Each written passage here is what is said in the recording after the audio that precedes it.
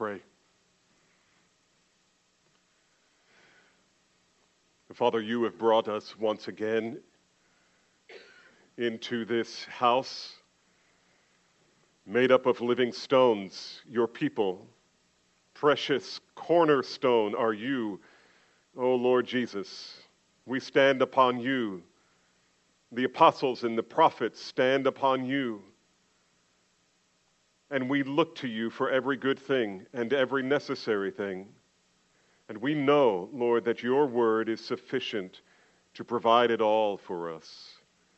And so we ask you, Father, to give us ears to hear and hearts that are willing to receive what the Spirit says to the people who are gathered, to the people who are listening online. Well, Father, I believe that the reason you want your pastors to preach these things is so that some will repent and believe. And so I ask that you would do that today. Lord, only you can do it. It's not merely a decision. It is a divine work of grace. And so, Father, would you come and do a divine work of grace in the hearts of some and in all of us, that we would come away loving Jesus more, being more in awe of his goodness and his mercy. And may it be mixed with the appropriate fear of the Lord, which is the beginning of wisdom. And Lord, we need your grace for all of these things. And so we ask for it in the name of our Savior, Jesus Christ. Amen and amen. One of the many benefits of living in the 21st century is the miracle of modern medical science. Before the discovery of antibiotics, for example, infant blindness was a huge problem in the world. Today, however, most newborns are routinely administered with antibiotic eye drops that keep them from experiencing blindness. For older men and women, blindness has a number of possible origins. For example, it's relatively common for older people like myself. Although I haven't experienced this, I have close friends and family who have. They develop cataracts. Cataracts occur when the lens of the eye becomes clouded. And when this happens, the light that should normally come through the pupil is blurred, and one's vision becomes muddled and dim. People who have cataracts say it's like looking through a dirty windshield of a car. But in our day, cataracts can usually be removed by a relatively simple surgical procedure that can restore one's sight. Well, if you have your Bibles with you this morning, and if you have ever read your Bible, we're going to turn to Romans chapter 2, but I just want to state the obvious that throughout the Bible we see stories of blindness, and we're not going to look at one of those today. But in the Bible, there is blindness repeatedly mentioned throughout both Testaments, and usually when the word blindness is used, it speaks of the same unfortunate physical condition that medical science attempts to prevent and to cure. On the other hand, however, sometimes the term blindness is used as a metaphor for spiritual blindness. This spiritual problem that keeps people from seeing their own sin, and it keeps them from seeing the saving gospel of Jesus Christ. Spiritual blindness. For example, Paul, the apostle, wrote in his second letter to the church of Corinth, he warned them with these words: "The God of this world has blinded the minds of unbelievers to keep them from seeing the light of the gospel of the glory of Christ." Spiritual blindness. And this morning, as we continue our study in the book of Romans, we find Paul addressing such spiritual blindness. He's concerned about it among the Jewish people, his Jewish brethren. Like all sin in the heart of man, people are spiritually blind by birth and blind by choice. What's worse, we tend to be blind to our blindness. We're blind and we think we can see. In fact, we're convinced that we can see. We think we can see just fine. We think we understand everything that we need to understand. And we believe our own understanding of what it means to have a relationship with God, and that our understanding is sound and trustworthy and clear, when in point of fact it is anything but. Just talk to anyone on the street about their relationship with God, and you'll get all manner of skewed ideas about what it means to have a relationship with God. And so the God of this world has inflicted mankind with what could be described as spiritual cataracts that make it impossible for them to see clearly the things that would otherwise lead them to salvation. Paul, however, because of his great love for his Jewish brethren, is determined to perform the delicate surgery necessary to give them spiritual sight, so that they will see their own sin and that they will apprehend the glory of the Savior, Jesus Christ. This is what we witnessed together in our text for this morning in Romans chapter 2, verses 17 through 29. So if you do have your Bible, would you stand with me and let's read this text together. Romans 2, 17 through 29. I can't promise we'll get through the whole thing today, but I'm sure going to give it a valiant effort. And here's what we read. Romans 2, 17 through 29. Paul says, "But if you call yourself a Jew and rely on the law and boast in God and know His will and approve what is excellent because you are instructed from the law, and if you are sure that you yourselves are guides to the blind, a light to those who are in darkness, an instructor of the foolish, a teacher of children, having in the law the embodiment of knowledge and truth, you then who teach others, do you teach yourself? While you preach against stealing, do you steal? You who say that one must not commit adultery, do you commit adultery? You who abhor idols, do you rob temples? You who boast in the law, dishonor God by breaking the law. For as it is written, the name of God is blasphemed among the Gentiles because of you.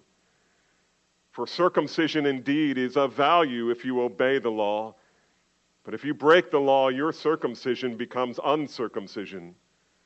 And so if a man who is uncircumcised keeps the precepts of the law, will not his uncircumcision be regarded as circumcision? Then he who is physically uncircumcised but keeps the law will condemn you who have the written code and circumcision but break the law. For no one is a Jew who is merely one outwardly, nor is circumcision outward and physical. But a Jew is one inwardly, and circumcision is a matter of the heart, by the Spirit, not by the letter. His praise is not from man, but from God." May the Lord add His blessing to the reading of His word, and you can be seated.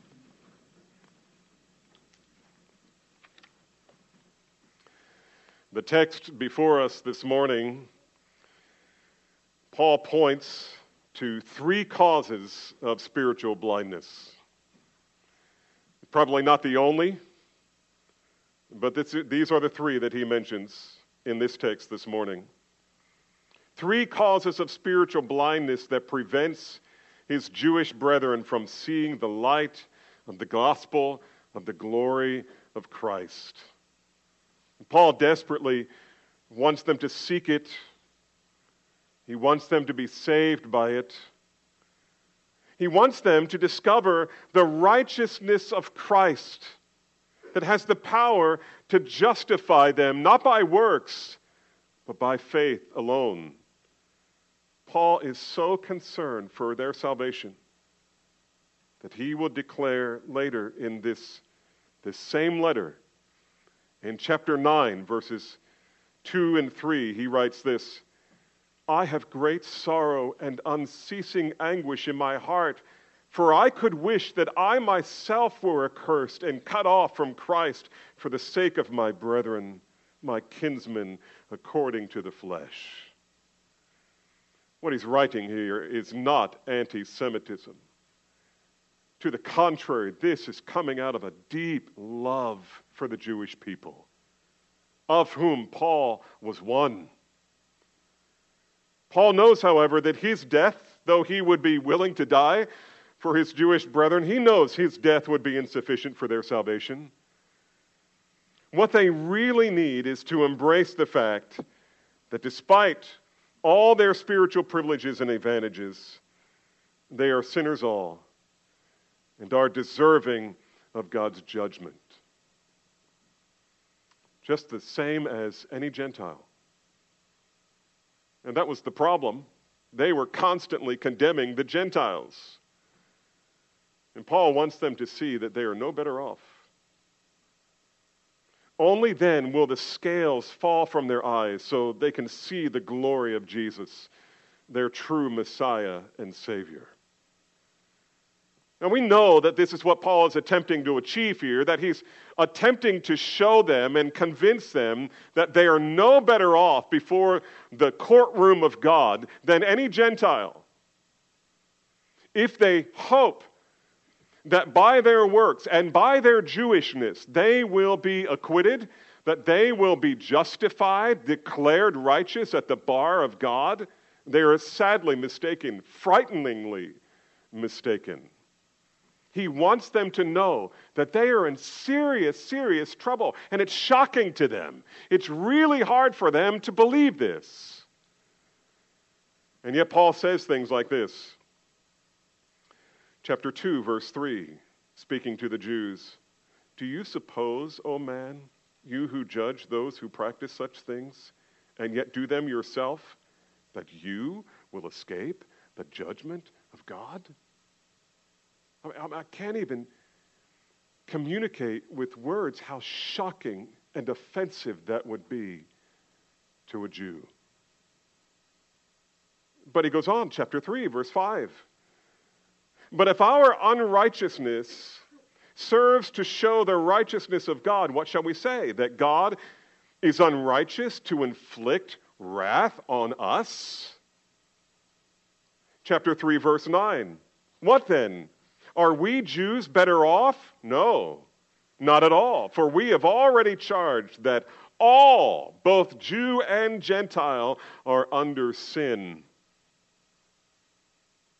And then famously, chapter 3, verses 22 and 23, Paul says, for there is no distinction, and I take that to mean there's no distinction in the eyes of God between Jew and Gentile.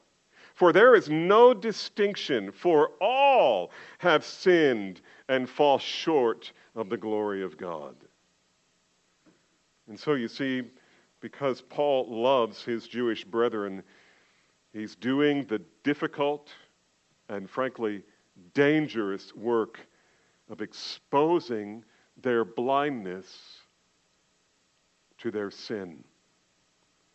You want to know why the leaders of the synagogues and the Sanhedrin repeatedly tried to kill him?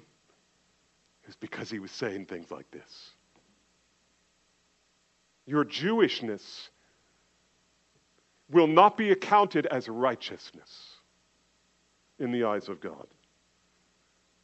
And so because Paul loves his Jewish brethren, he's doing this difficult work, exposing their blindness to sin, and showing them that the wrath of God is being revealed not only upon pagan Gentiles, but upon all who are sinners. That means everyone, including God's chosen people, Israel.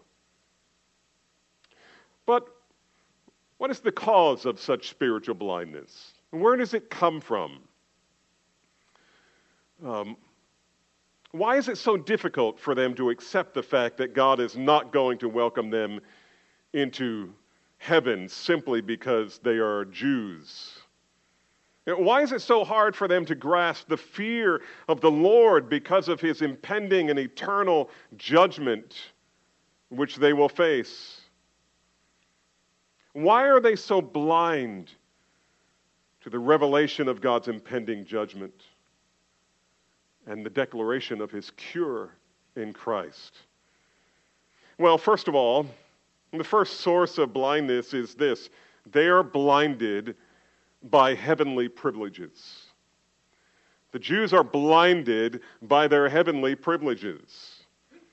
We see this in verses 17 through 21. Paul mentions seven privileges and practices that tended to blind the Jews to their need. In fact, they would fully believe that because of these privileges and because of these practices, that they were justified in the eyes of God.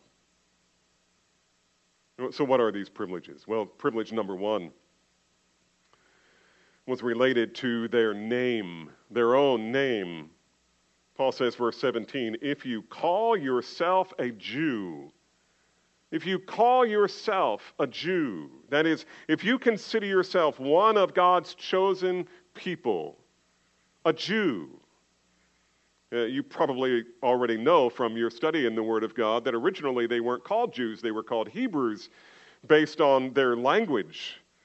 And you remember that when they entered into the promised land, God gave portions of that land, divided up all of the portions of the land among the 12 tribes of Israel. Every tribe got at least one parcel of land. But after the death of King Solomon, the kingdom of Israel was divided. In fact, they were not only divided, but they were at war with one another almost constantly. There was a northern kingdom made up of 10 tribes, and there was a southern kingdom made up of 2 tribes. And the southern kingdom, made up of 2 tribes, was called the kingdom of Judah. The southern kingdom was called Judah, after the son of Jacob, who was born and given that name. Judah was the tribe from which the kings were to descend in Israel. It is the place where God's visible presence, the Shekinah glory of God, appeared to his people, first in the tabernacle and then in Solomon's temple. Judah was the place where the priests represented men before God and where they represented God before men. It was the place where the sacrifices and offerings were prescribed by the law of God. It was the designated location for the 3 major feasts. Every male Israelite was required to attend all 3 of these major feasts. And there were more, but there were 3 that were required. And all of it was in the city of Jerusalem, in and around the city of Jerusalem. Jerusalem was in the southern kingdom of Judah. Most importantly, Judah would be the place, and Jerusalem would be the place from which Messiah, they hoped and they prayed, would one day come and reign. Even modern Israelites are proud of the name Jew. They love to be called Jew. The name itself comes from the root that means praise. If we glance briefly at verse 29, just look at the end of this section we're in today. Verse 29, we discover there's a play on words here that's not evident in the English. But Paul writes in verse 29, but a Jew, again, the word Jew comes from the root that means praise. But a Jew is one outwardly, and circumcision is a matter of the heart, but not a matter of the heart, is a matter of the heart, by the Spirit, not by the letter. And then he says, his praise is not from man, but from God. You see what he's implying here? You love to be called a Jew. As far as you are concerned, you are praised by God. as his beloved people. However, if there is any praise for you in the end, the praise of men will be of no account. The only thing that you should be concerned about is the praise of God, which you will not have apart from your Messiah, Jesus. It's as if Paul is saying, you love being called a Jew because God says you are praised. But if you do not repent from the heart and believe in his crucified, risen Son, you will be judged and condemned by God. Jews tend to be blinded by their own name, Jew. Second, and briefly, all of these, the rest of these will be very brief. Second, they, according to verse 17, relied upon the law. This is a great privilege for them. That is, they trusted in the law of God given by Moses, and no other nation got the law from God. Nobody else had it. They were privileged to be the recipients of God's law. And nothing was more important to the Jews than God's law. In fact, the word law is used 10 times just in this section of Scripture that we're dealing with today. This is a really big deal for the Jews. 10 times in this passage it's mentioned. Third, they boasted in God. They boasted in God. The word boast here means exactly what you would think it means. It means to brag. They were proud of their unique covenant relationship with God. They were the only ones who had it. Fourth, verse 18, they know God's will. How do they know the will of God? Well, they know the will of God through the law of God, his written word. Fifthly, they approve what is excellent, Paul says. The word for excellent here means essential or valuable. In other words, they were able, by the word of God, to discern what is right and what is wrong, what is good and better and best. The word of God gave them discernment, exactly as the authors of Proverbs promised them. Turn to the word of God, and you will find wisdom for life. They loved being the people, the only people who had the word of God. Sixth, they were instructed by the law. They not only possessed the law, but they were instructed by the law. Even from the earliest years of a Jewish boy, he was taught the law of God. He was sent to synagogue school. Seventh, Paul says, verse 19, and if you are sure that you yourselves are a guide to the blind. You see now why Jesus refers to the Pharisees as the blind leading the blind. They were blind to their own sin. They were blind to their own unrighteousness, their own condemnation. And so Paul says, and if you are sure that you yourselves are a guide to the blind, and the statement here is looking for a positive response. In other words, if you consider yourself a guide to the blind, and you do, a light to those in the darkness, and yes, that's exactly what you consider yourself, then there are other things that are true. The nation of Israel, Isaiah 42:6, we are told they were to be a light to the nations. By the way, everything that's mentioned here, Paul has no disagreement with. He doesn't say any of this is untrue. It's all true. It's all true. They were to be teachers of the law. They were to be a light to the nations. They were taught to read and write so they could read God's law. And by the way, education in America, early America, was all about teaching children to read and write so they could understand the Word of God.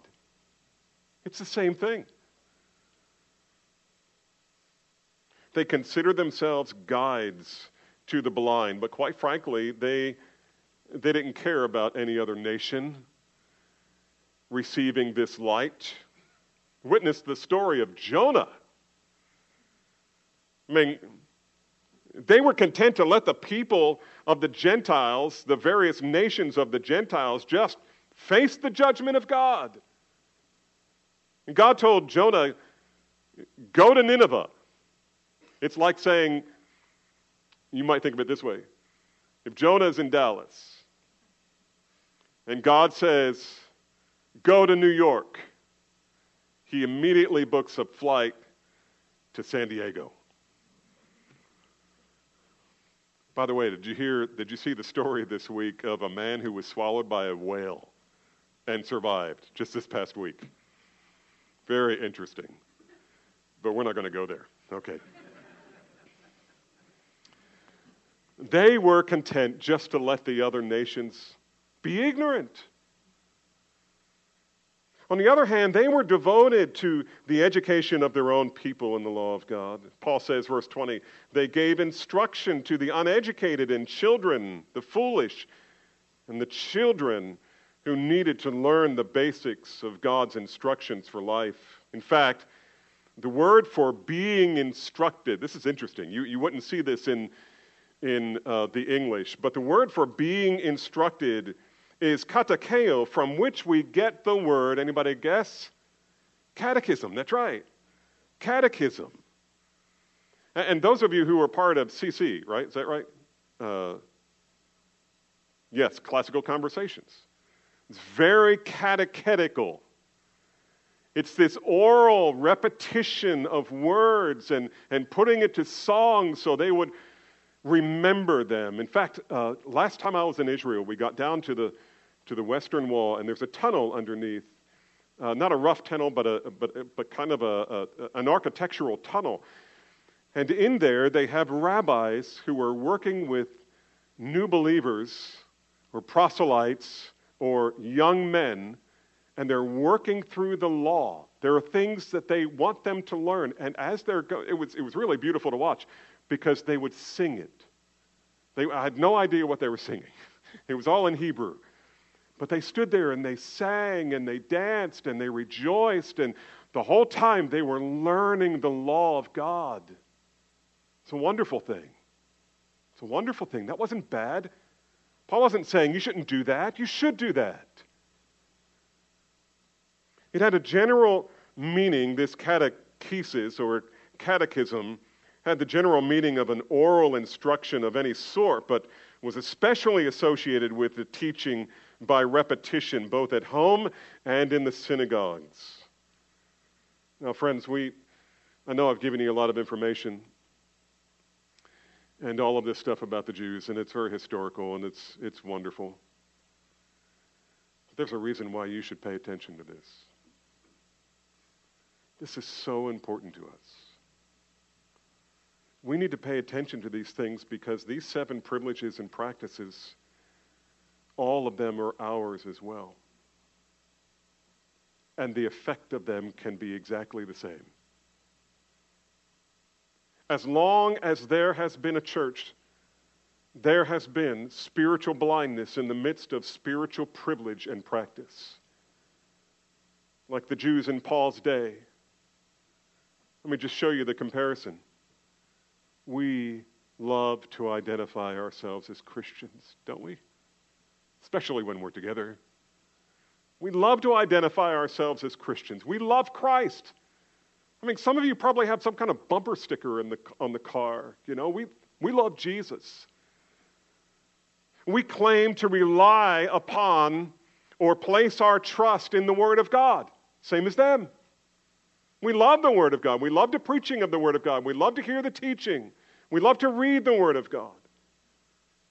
We boast in God, as Paul said in Galatians 6:14. Far be it from me that I should boast except in the cross of the Lord Jesus Christ. We love to boast in God. We know God's will because He told us in His Word, the same Word that was given to the Jews. And more besides, because we have the New Testament. Not only that, but we, like them, we approve the things that are excellent, morally excellent. That's why there's such a thing as VidAngel, right? We don't want We don't want to watch movies that are less than moral. We approve the things that are excellent. We have been and continue to be instructed by the Word of God. We provide our children with a Christian education. And when we talk to new believers, we instruct them in the basics of biblical wisdom. In fact, we'll probably even use the Proverbs. I mean, it's the natural place to go. And when we speak to unbelievers, we introduce them to the gospel. We serve as guides to the blind. And we're unashamed about that. Because there is real blindness. If you had an unbelieving Jew, you would do the same for them. You would want them to be able to see what they've been blind to. And so we love being guides to the blind. It's appropriate. It's required.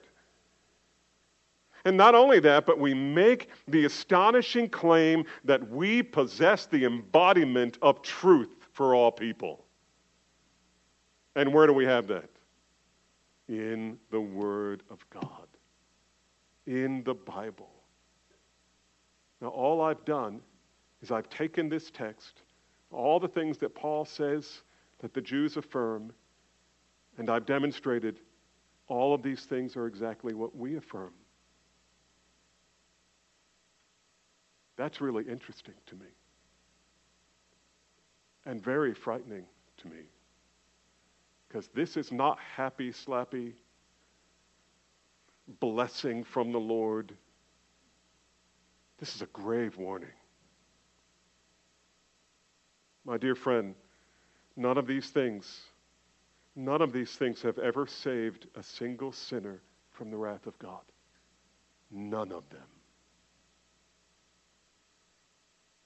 It's entirely possible to have been blessed with all of these spiritual privileges and practices as part of the very fabric of our lives and yet still remain under the righteous wrath of God.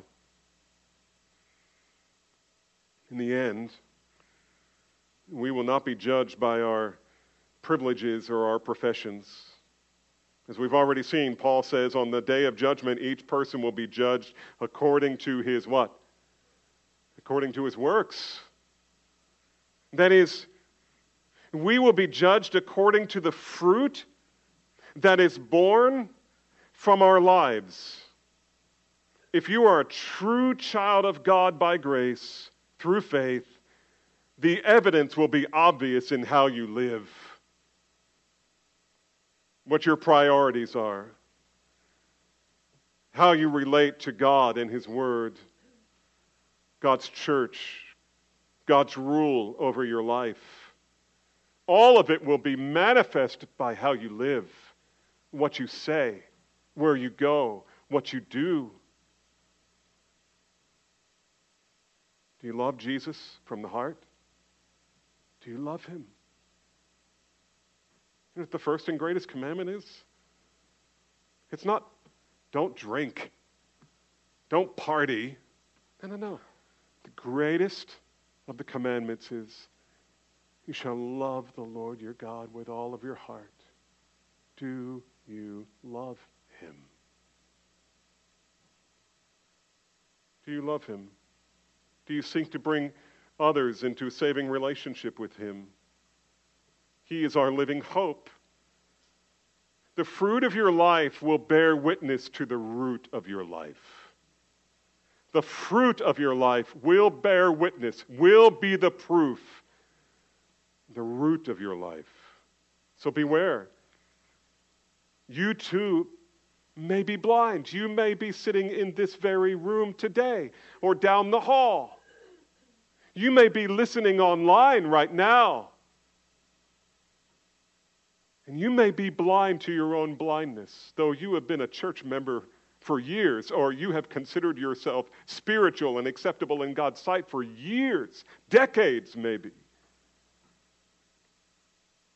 The fact that you call yourself a Christian may be the very thing that blinds you to your need and Christ's atoning supply. That's why they were blind. That's one of the reasons they were blind. to their own needs. So Paul's first concern is that his Jewish brethren may be blinded by their privileges. Second, they may be blinded by hidden hypocrisy. Hidden hypocrisy that looks like righteousness when in reality it is not. Verses 21 through 24. Let me read that for you again. You then who teach others, do you not teach yourself? Aren't you bringing these truths to bear on your own heart? While you preach against stealing, do you steal? You who say that one must not commit adultery, do you commit adultery? You who abhor idols, do you rob temples? You who boast in the law, dishonor God by breaking the law. For it is written, the name of God is blasphemed among the Gentiles because of you, who have all these privileges and practices that were given to you by God. And yet because of you, the Gentiles blaspheme God. Notice from the beginning whom he's speaking to. Do you see who he's speaking to? Look at the first word. You! You! You say, well, not really me, right? Of course not. The person next to you. It is you. You who abhor idols. And all of these things. Oh, my friend, at the end of the day, it matters not whether you have grown up in church. It doesn't matter that you've been a deacon or an elder. Even in this church, it doesn't make you a believer. It doesn't make you a child of God. Paul is speaking to you. Paul is speaking to us. Paul is speaking to me. You remember, do you have any idea how many pastors there are in the world who are lost? And historically, how many preachers in churches knew nothing of saving grace? Though they mentioned it often, perhaps from the pulpit. Paul is anxious for you to repent and believe. He's calling you to humble yourself and confess your need. Who cares what anyone else may think or say after all of these years of pretending and hypocrisy on your part? Now is the time. Today is the day of salvation. It's time for you to open your eyes to see what Paul is warning you that you must see. To the Jews, Paul's question is, do you believe that God will count you as righteous because of your Jewishness? And then he offers a sample list of 3 sins that leading Jewish men have committed. Namely, theft, adultery, and idolatry, or robbing pagan temples. And they would rob pagan temples ostensibly to destroy them and get them out of the land, but then they would raise them, or they would ransack them to get the precious metals out of them. All 3 of these are forbidden by God. In His Word, in His law. The first 2 are clearly part of the 10 Commandments. 2 of the 10 Commandments. You shall not steal. You shall not commit adultery. These are very clearly stated. I mean, they're among the top 10. The third is mentioned in Deuteronomy 7:25, where Moses says, the carved images of their gods, you shall burn with fire. You don't extract from them the gold and silver and precious stones for your own benefit. No. The carved images of their gods you shall burn with fire. You shall not covet the silver or the gold that is on them, or take it for yourselves, lest you be ensnared by it, for it is an abomination to the Lord your God. Get rid of them. Destroy them. Take nothing from them. Paul's not saying that every Jew has done this. He's not saying that every Jew has committed actual adultery or that he's actually stolen, although it could be argued that indeed all of us have stolen. He's not saying that everyone has ransacked temples and robbed them for their own wealth. Paul's not saying that he's trying to speak to the Jews about their Jewishness. He's talking to them about the danger of relying on their Jewishness for salvation. And Paul is saying there's a big problem with that. Because there's been an awful lot of Jews who've committed an awful lot of sins from the very beginning. And here are three. Here are three. And so if you think that your righteous standing before God is by virtue of your Jewishness, you're in serious trouble, because there's a long, verifiable history of Jewish unrighteousness. And what you need is perfect righteousness.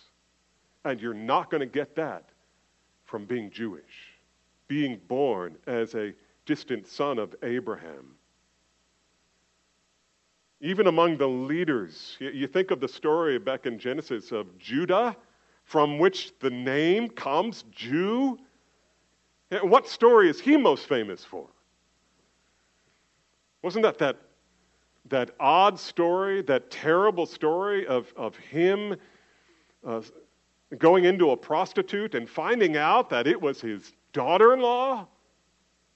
That was Judah, the very progenitor of the entire nation of Israel, at least on the Judah side, the two tribes. To say otherwise, relative to there being no righteousness in being Jewish, to say otherwise is to reveal one's spiritual blindness. And it is hypocrisy, because they commit the very sins that they condemn the Gentiles for. You are not good with God just because you are Jewish.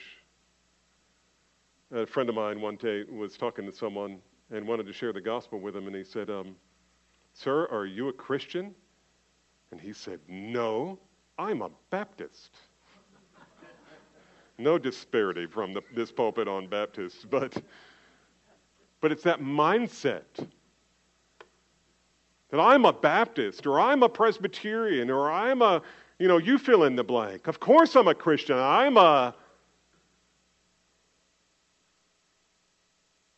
This is hypocrisy. In Jesus' ministry, he made the accusation even more pointed and personal when he declared in Matthew 23, we already read some of this morning, but let me read it to you in this context of Paul. Jesus says, "But woe to you, scribes and Pharisees." By the way, scribes and Pharisees, can I just remind you, they weren't just Jewish, they were the leaders of the Jews. "Woe to you, scribes and Pharisees, hypocrites, for you shut the kingdom of heaven in people's faces. For you neither enter yourselves nor allow those who would enter to go in. Woe to you, scribes, Pharisees, hypocrites, for you travel across sea and land to make a single proselyte. And when he becomes a proselyte, you make him twice as much the child of hell as yourselves. Woe to you, scribes and Pharisees, hypocrites, for you tithe the mint and dill and cumin and have neglected the weightier matters of the law, like justice and mercy and faithfulness. These you ought to have done without neglecting the others. You blind guides, straining out the gnat and swallowing the camel. Woe to you, scribes and Pharisees, hypocrites, you clean the outside of the cup and the plate, but inside they are full of greed and self-indulgence. You blind Pharisees, Jesus says, first clean the inside of the cup and the plate, so that the outside may also be clean. You know what he's saying? He's saying the same thing that Paul is arguing. It's not what's on the outside that matters. It's what's on the inside, in your heart. You may say, but Pastor, I've been pretty good. I've been pretty good. Grew up in a Christian home. I'm a pretty good person. Really? Can we just put that to the test? Ray Comfort calls this the good person test. I'm going to modify it a little bit here, but the law of God says you must not steal. So have you ever stolen anything? I mean, be honest. Have you ever stolen anything? Taken something that doesn't belong to you? Somebody else owns it. You've taken it. You ever done that? Of course you have. All of us have done that. And what do you call a person who takes things that don't belong to them? A thief. So you're a thief in God's eyes. According to God's law, you're a thief. By the way, so we've been talking about the Jews because Paul's talking about the Jews. Can I just talk about pastors for a second? Again, here is a practical illustration. One year, most years we go out to California to the Shepherds Conference. And one year, they used to, in fact, for several years, what they would do is they would set up tables, and publishers would come in and pile books on the tables. You know, one kind of book or one specific book. And there were 4,000 men there, so it took a few tables just for one book. And they said, listen, after the session, go outside, and there's these free books for you, and just understand that there are 4,000 of you. We got 4,000 books, not 4,001. We've got 4,000 books, so everybody take one. And I went, and I got talking to other people and everything, like I always do. And I went over to the table. It was empty. And there were like 10 or 20 of us standing around going, where'd all the books go? And we went and we asked about it, and one of the leaders there said, well, we made it clear, and we know how many people registered, and there were that many books. And if they're gone, it's because they stole them. Wait a minute, this is the Shepherds Conference, right? Not only did they steal them, but, in fact, in the next hour, they had to get up and say, they declared amnesty. Anyone who wants to return a book, there'll be no shame, there'll be no judgment. Just give the books back, pastors, right? It's unbelievable. And the other aspect of this was there were a number of people who were there who hadn't even paid the fee to be there, and they were taking books. So they were stealing doubly and justifying it. It's amazing, isn't it? I mean, that hit home. I mean, we talk about the Jews, we go, yeah, well, the Jews. What about us? Have you ever committed adultery? You may say, well, of course not. I've never committed adultery. But Jesus says, if a man looks at a woman with lust in his heart, he's committed adultery with her already in his heart. That's where it matters. Have you ever lied? Of course you have. Everyone has. And if you're right now, you were saying, no, I've never lied, you're lying.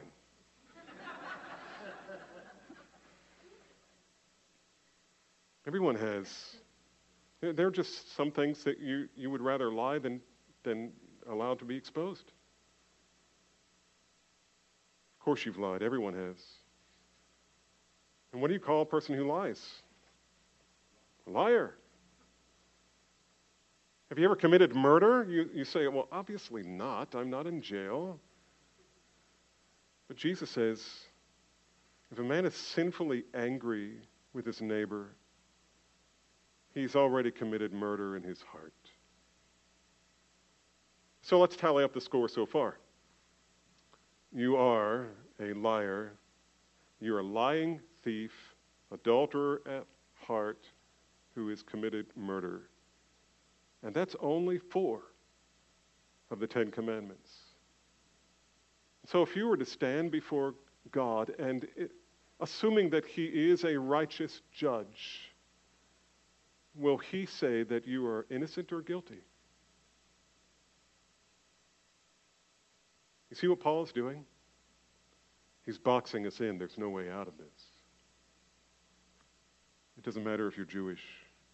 It doesn't matter if you're a pastor. It doesn't matter if you're a Christian who grew up in a homeschool situation or whatever. I'm looking at my clock because something funny is happening on the back wall. Okay. Notice how Paul concludes verse 23 and 24. You who boast in the law dishonor God by breaking the law.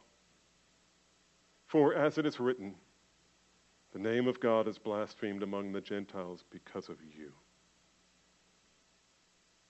That is, they see your hypocrisy, and they are appalled by it.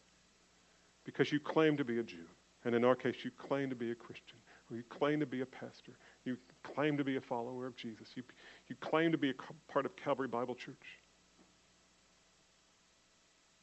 How many employers, unbelieving employers, have hired believers,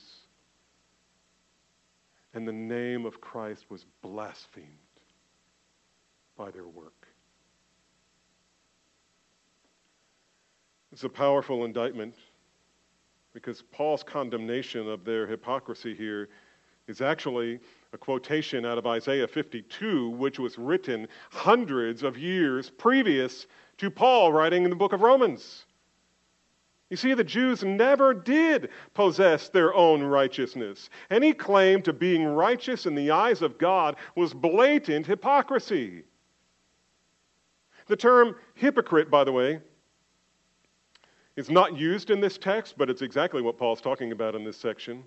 Israel had become a nation of spiritual hypocrites, and they were absolutely blind to it. So Paul is trying to open their eyes. It's helpful to note here that the word hypocrisy comes from the Greek hypokritos. You know what it means? It means to wear a mask. It literally comes from the Greek theater, where the players, the actors, would get up on stage, and because people had to see so far away, it was hard to make out facial features, and so they would wear masks. They would cover their real face and show a false face. They pretend to be something that they are not. And the law of God is supposed to be a spiritual mirror. When you look into it, your failures, your sins are magnified and brought into clear focus. I remember my mom used to have a mirror that was concave, right? It was a makeup mirror. And if you get close to it a little bit, you identifying with that, Frank? Frank's going, You can, that's right, look at that. But you get up close to it, and it's amazing. You can see every little pore, right? The Word of God is the mirror. You say, what is the law of God for? It's not to save you. It is to show you as clearly as possibly can be shown what a sinner you really are, so that you will fly to Christ and be reconciled with God in Him. But sinners, you know what sinners do? They tend to shatter the mirror, throw it away in favor of their own evaluation of their own righteousness. Instead of looking into the perfect law that gives liberty, they put on the mask of hypocrisy. Once again, Paul's message is that if you think your Jewishness is proof of your righteousness in the eyes of God, you are fearfully mistaken. They and we have always been sinners. And that's exactly Paul's point. Human beings have always had this problem, the problem of spiritual blindness. And in the case of the Jews, they were blinded by their privileges. They were blinded by their secret hypocrisy. Third, and finally, they were blinded by heartless obedience. You might call it legalism. I'm calling it heartless obedience because the way Paul describes this, and we've already read this, but Look at chapter 2, verses 25 through 29. He says this, "For circumcision, this is the heartless obedience, things that you can do and do them perfectly, and yet it has no connection with your soul. For circumcision indeed is of value." Again, here's Paul saying, look, I'm not saying any of these things shouldn't happen. All of them should. Circumcision indeed is of value if you obey the law. But if you break the law, your circumcision becomes uncircumcision. So if a man who is uncircumcised keeps the precepts of the law, will not his uncircumcision be regarded as circumcision? Be regarded by God, I think. And then he who is physically uncircumcised but keeps the law will condemn you who have the written code and circumcision but break the law.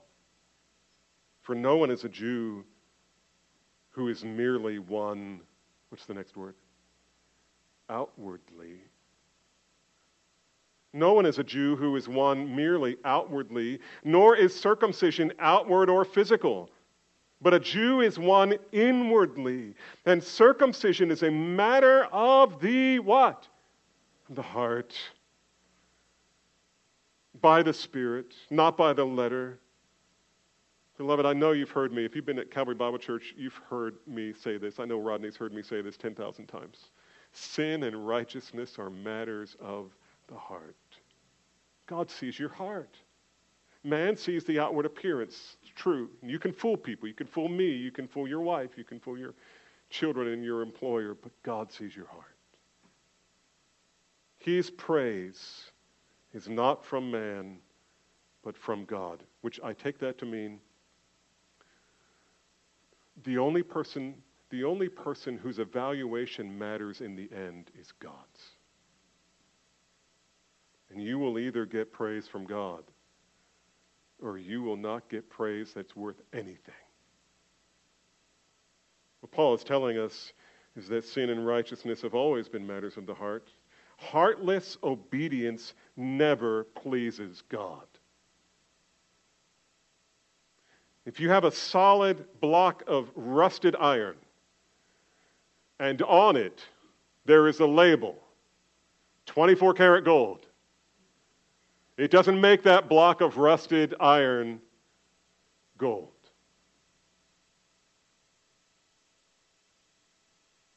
And we would be a fool to buy it. It's fake. It's phony. And so it is with those who display outward righteousness, but whose heart is far from God.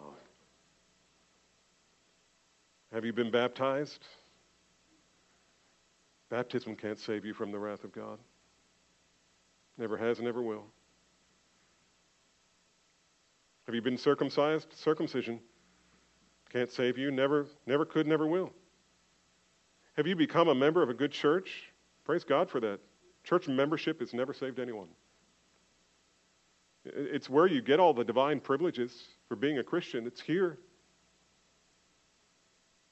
But being a member of the church is not salvific. Do you believe you are righteous enough to be acceptable to God? Your self-righteousness will never save you. It can only condemn you on the day of judgment. And that's why from time to time, the pastors and teachers of this church will say things like this: you must repent not only of your sin, but of your righteousness. Your righteousness will never save you. So, my friend, isn't it time to ask the great physician, Jesus, to remove the cataracts from your eyes so you can see your sin clearly, and so that you can see the provision of Christ clearly? If you ask him, he will give you spiritual sight. If you are honest with him about who you are and your sin, he will forgive you. And he will declare with the fullness of his authority over heaven and on earth because of the righteous life and atoning death of Jesus Christ, you are justified in God's sight. This is where Paul is going in Romans. But first, he spends an enormous amount of time just trying to help us see why we need the gospel. We need the gospel. Let's pray. Lord, thank you for another Sunday when we can come and sit under the ministry of your word. Lord, I pray for those who are hearing my voice right now and they sense the Spirit in their hearts, convicting them. Father, break their hearts. Cause them to weep before you. Give them the capacity to pour out their hearts before you. To ask you for the salvation that only you can give. Ask them for the righteousness that is only available in Christ. Ask them for the forgiveness and the justification that can only come by grace through faith. Well, Father, may that happen right now, this day, for your glory and for their own eternal joy. We pray it in Jesus' name. Amen.